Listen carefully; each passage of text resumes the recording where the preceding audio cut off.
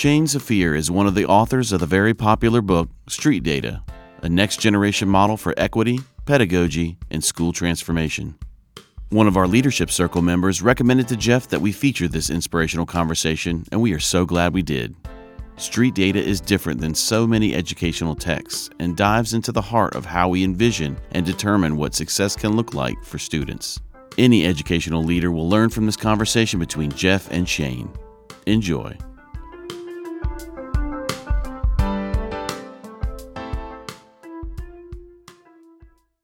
Ladies and gentlemen, how are you? This is Jeff Rose. Welcome to Leader Chat. Teachers, leaders, thank you so much for everything you do. And today we bring to you an exciting conversation. This conversation actually came through a recommendation from one of our Leadership Circle members. As some people know, we have a Leadership Circle where our members can listen to this conversation live. They receive the video, and then others listen to the podcast that's publicly available and comes out 2 weeks after this discussion. But we had one of our members, actually a team of members on the West Coast superintendents and a couple of their assistant superintendents reach out and say, you have to read Street Data, and we would love for you to get in touch with the authors.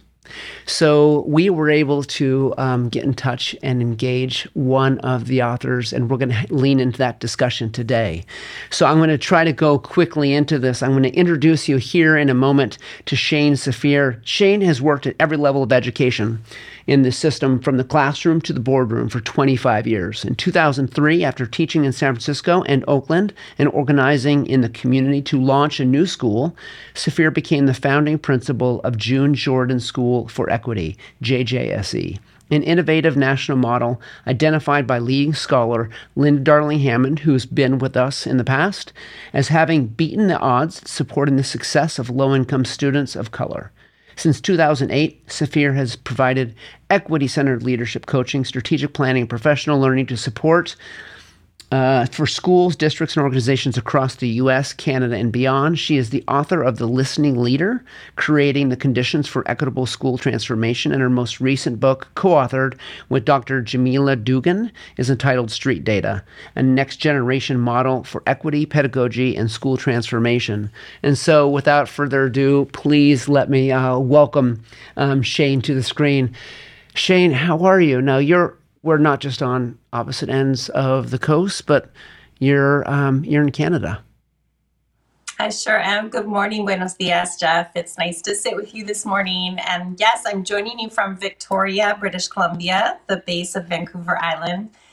This is the traditional unceded territory of the Lekwungen people, where the Songhees, Esquimalt, and WSÁNEĆ people still thrive and call it home. And I'm deeply grateful to be living here this entire school year, living and learning and growing. So I read your bio, but what did I miss? I must have missed certain things in the bio. I mean, you always do when you read a bio. So what would be important for you to mention about yourself that I skipped over?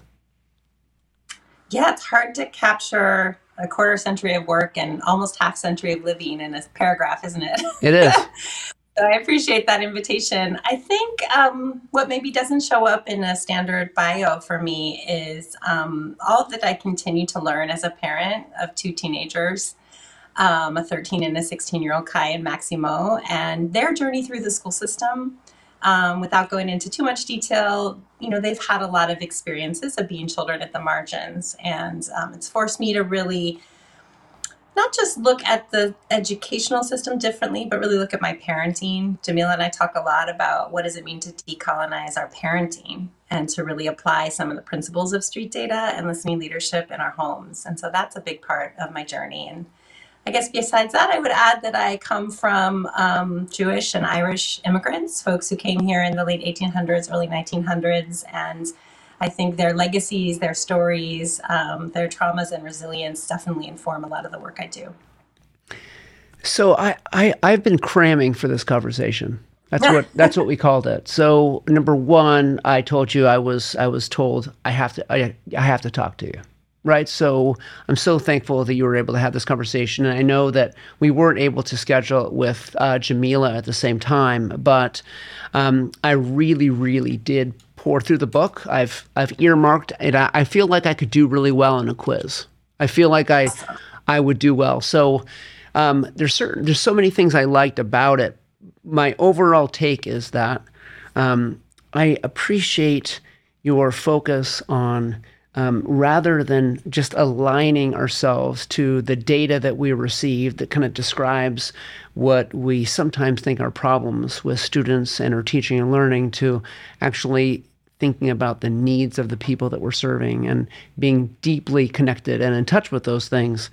But when you wrote this was in the thick of the pandemic chaos, right? I mean, this is during COVID chaos. So I'm curious about some of your original intent, and then maybe as we've kind of been coming out of that, has your perspective shifted or changed in any particular way? Because we're living through some really interesting, turbulent times in education. Yeah, we sure are. I mean, it was definitely an interesting synergy in a way to be writing this book during the pandemic, because I proposed it to Corwin pre-pandemic, and then we entered March of 2020, and I was in full-scale writing mode. I mean, I think the seeds of this book really were planted long before this era in my classrooms in San Francisco and Oakland in the late 1990s and early 2000s. And as you know, that was a different era in education, before No Child Left Behind, before Race to the Top, before ESSA. And it wasn't that data or big data or what I call satellite data didn't exist. It's just that it didn't have the same, what I might call, outsized role that it plays in the field right now. And it was a time of really kind of radical imagination. I got to teach at a big comprehensive high school in San Francisco with, a very diverse group of folks who were just trying to redesign pedagogy and center students in ways that were quite exciting and imaginative. And I learned so much from those folks. And so by the time we got to the pandemic and I was writing this book, I think that I was looking for a way to articulate experiences I had early on as a teacher and then later as a principal, deeply held beliefs and, ways of knowing and being, epistemologies that I carried. And it just so happened that the pandemic kind of, ripped the roots out of the traditional architecture of schooling and set aside all our assumptions about what school had to mean. What I would say, today looking back is I think we entered a space of possibility and a space of dreaming during the pandemic. And there were a lot of, Jamila will often talk about, there were a lot of webinars and, PD opportunities like, let's reimagine the pedagogy and teaching and learning. And then school buildings opened, and for the most part, we kind of boomeranged back to business as usual, right? The system returned to homeostasis in many, many places. And I would say, that makes my heart ache to look at it, because we lost a lot of opportunity. But at the same time, I think the reason this book is catching so much energy and attention is because there is a hunger. There is a deep desire and longing to transcend some of the narrow constraints and limitations of the current system. And so that's exciting, right, at the same time. So I don't mean to squelch your excitement.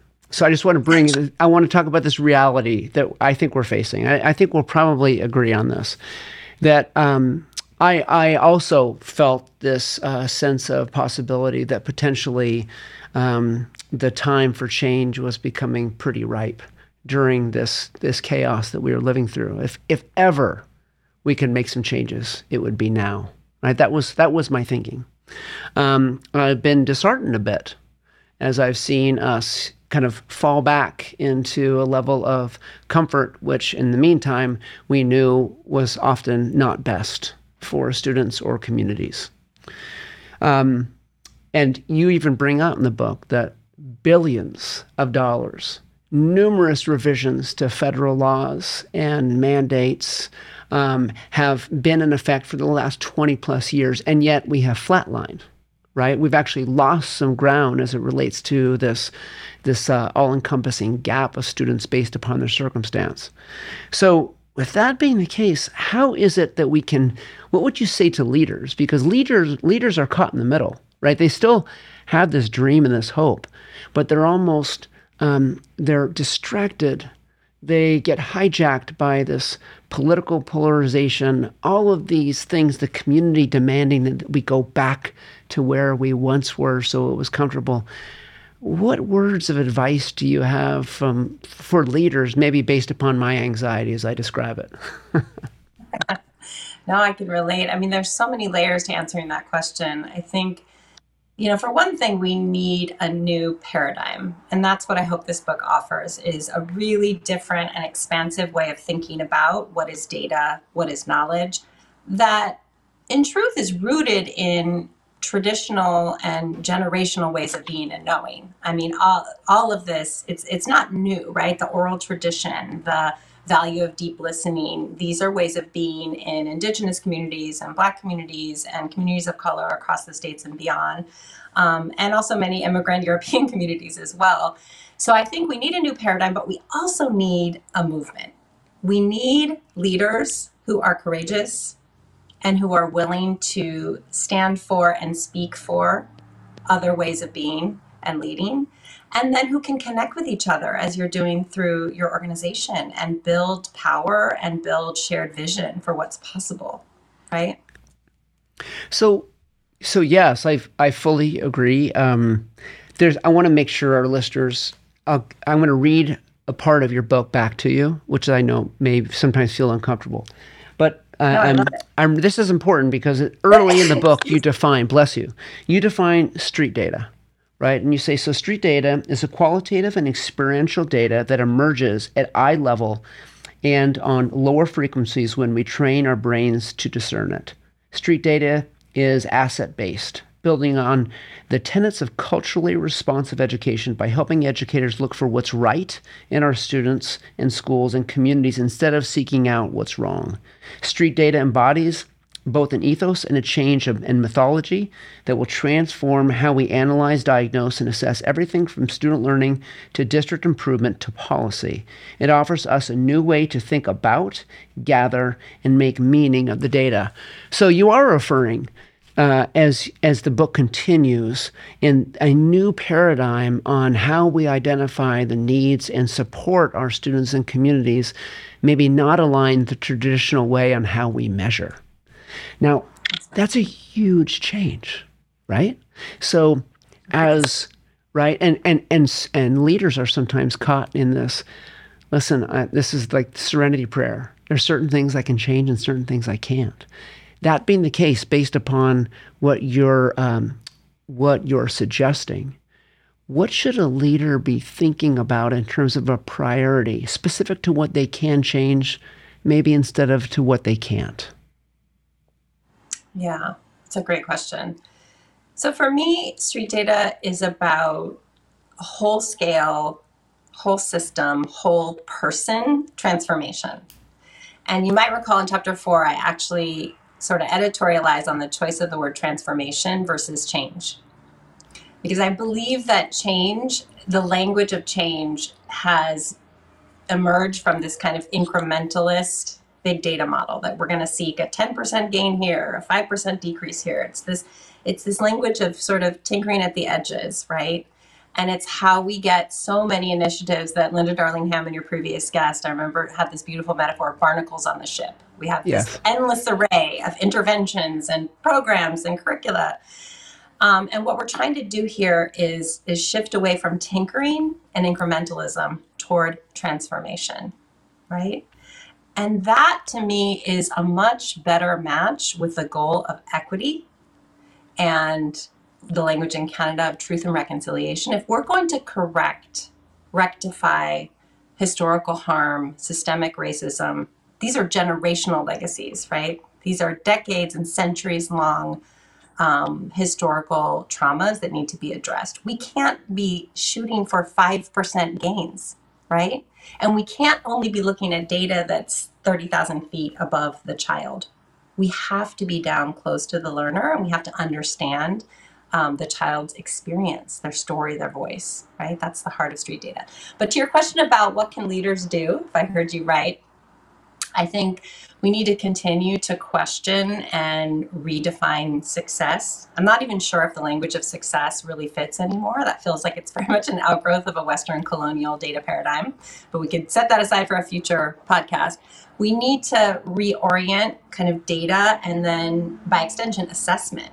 Right? So I'm a huge believer in authentic assessment, performance-based assessment. I write about that in chapter 6. I think this is something that leaders at different levels of the system do have influence over. So to think about and sort of co-design with the community, what is our portrait of a graduate, right? Mm-hmm. What is a culturally congruent and sustaining and holistic vision of what it means to leave our system or even our school? And once we have that and we can think about that in more expansive ways, we then are sort of forced to think about new kinds of evidence, right? A test score is actually not going to be the kind of evidence that tells you a story of whether a child is ready to leave a system or a school. And so that's where we get into this terrain of performance-based assessment. And from performance-based assessment, once we ask students to stand and present and defend their learning in really dynamic ways that are rooted in student voice, then we actually have to go to the classroom and we have to think about what's the pedagogy that's a match for that kind of assessment, right? So there's this like way in which it's all connected, but I think that leaders can they can engage the community around designing that graduate profile. They can experiment with more performance-based modes of assessment. And then ultimately, as leaders, we can shape the adult learning that creates a symmetry to the kind of student learning that we want. So in section 6 of the book, I can't appreciate how you talked about, how do we move away from this outlier syndrome, right? These pockets of excellence that we see sometimes even within our school, right? Sometimes within a school, there's a particular classroom that just year after year stands out because of the miraculous work of a particular teacher. Sometimes that happens within a district, right? There's this one particular school that just sees things differently and gets different results based upon a different system and culture within the walls of the school. You talk about how we move away from that to system redesign and refocus. And I appreciate the concept of a portrait of a graduate because it actually focuses us as people on what do we want for our kids. What do we want them to, can we envision for them? And then how do we align the system to that as opposed to, let's align ourselves to a 5% gain.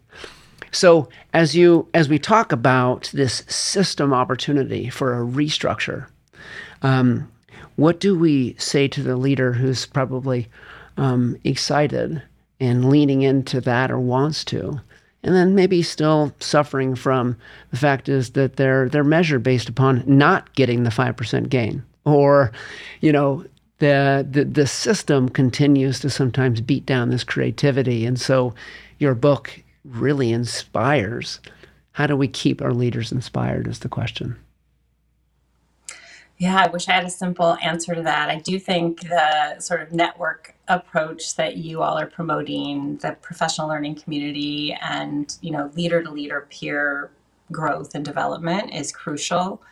I think this idea of shifting from a deficit mindset to an abundance mindset is really big in the book. And, I don't think I'd get much argument in saying that our kind of dominant data system, what I call satellite data, is largely rooted in a deficit-based language and mindset. And so the first invitation in the book is, what if we were to just become really aware of that? This is part of the brilliance of Jamila's traps and tropes, right? These 10 kind of equity patterns that we can see in the system, equity in quotes. What if we were to become acutely aware of the ways in which we are embodying a deficit lens and language, and then shift ourselves increasingly toward an abundance mindset? Right? So one in which not only do we assume that every child is brilliant, as Dr. Asa Hilliard says, every child is a genius. The first thing you have to do is love them. And that we then designed our assessments and our curriculum in order to uplift and amplify their genius, their cultural wealth, the things they have to say, the things they care about in the world. That would be a really, really different kind of paradigm. But the other thing I'll say is a little bit more technical, which is that in writing chapter 4 and then 8, which is like an echo of 4, I spent a lot of time building the equity transformation cycle. And that is really an offering to make all of these ideas move from why to how, right? So lots of people are sold on the concept of street data, but then it's like, well, how do I do that? How do I bring this to life? How do I start to shift away from the dominant frameworks? And that's what that cycle is about. And it's meant to work at every level of the system, from the classroom to the school level, to the district, even to the kind of county or kind of state level. You can move through that same cycle. And Jamil and I are already seeing evidence of folks grabbing it, using it, and not just changing practices, but deeply changing who they are and how they show up in the work. So that's feeling like a place of hope and possibility to me right now. It is. And so can you go back a little bit? You said and I forget the chapter, but when you mentioned traps and tropes, can you just expand on that a little bit for our listener who hasn't read it? So explain what you meant by that term. I can try. I wish Dr. J was here. You'll have to have her on too. So she, that chapter, if she were here, she'd probably say came out of a rant. So a day where we were talking and she was saying, I feel like there's all these well-intentioned folks trying to move toward equity in their work. And yet over and over, I see these tendencies, these ways that they get trapped that actually reproduce inequity or that keep them really rooted in the status quo. And from that came these 10 different sort of patterns, if you will, from doing equity. So doing equity is like having a checklist, right? We're going to do the implicit bias training. Check, we've arrived at equity. Or, another really important one is tokenizing equity. So the idea that we can, that a system can like appoint a BIPOC leader as the equity person, and okay, that person's gonna handle all the equity stuff, right? So it becomes really siloed, and the burden often is on leaders of color to try to like transform the system on their own. Boomerang equity, I think, is one of the most resonant and common ones, especially at the beginning of a school year, where you have all these dreams in the spring, and then you come back, you boomerang back to past approaches.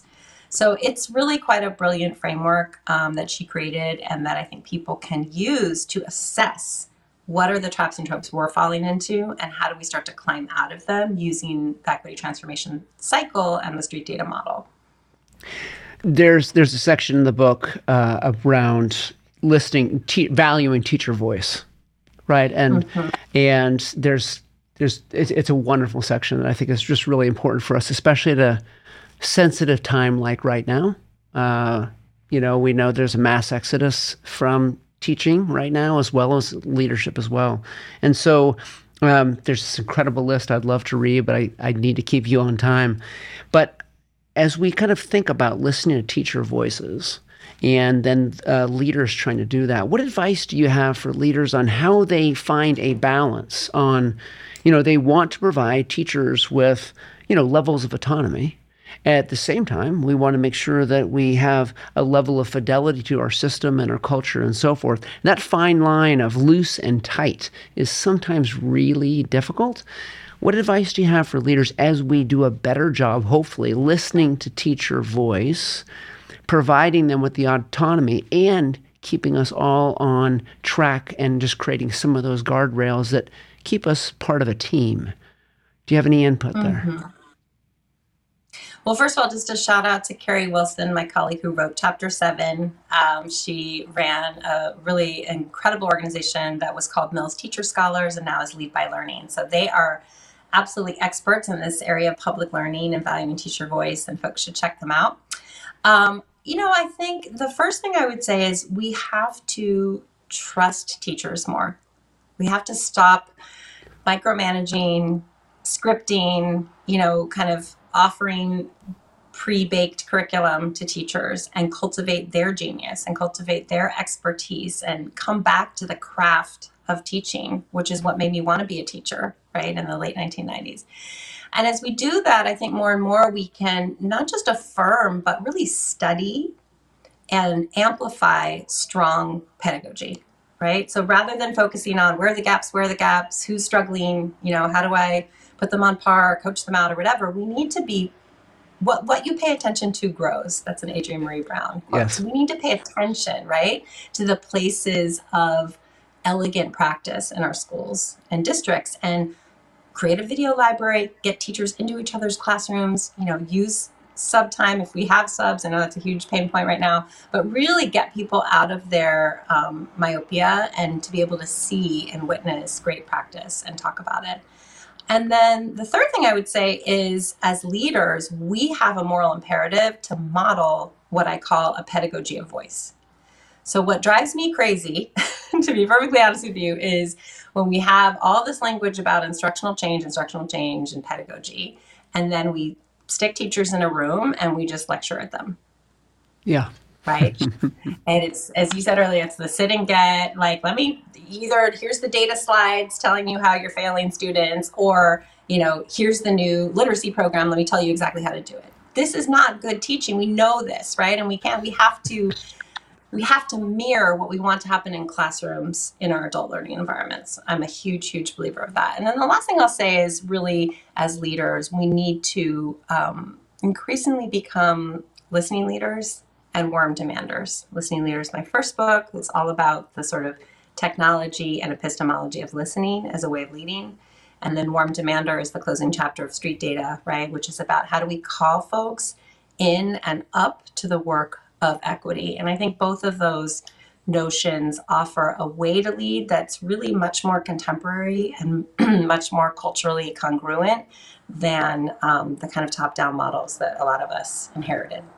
Oh, Shane, I could talk to you for a long, long time. This is a dilemma, but I know I can't. I have to get you back to your next meeting, keep you on schedule. So, number one, know that I've really, really appreciated this. But here's my last question, and I asked this of all of our guests. So rather than talking we say circles are better than rows. So let's pretend you and I are at a table with other leaders sitting with us. Right? And what would be your just kind of final words in an elevator kind of speech of advice or things to think about?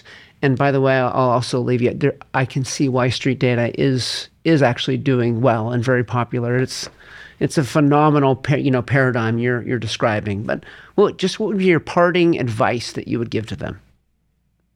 2 words. Yes. Slow down. Slow down.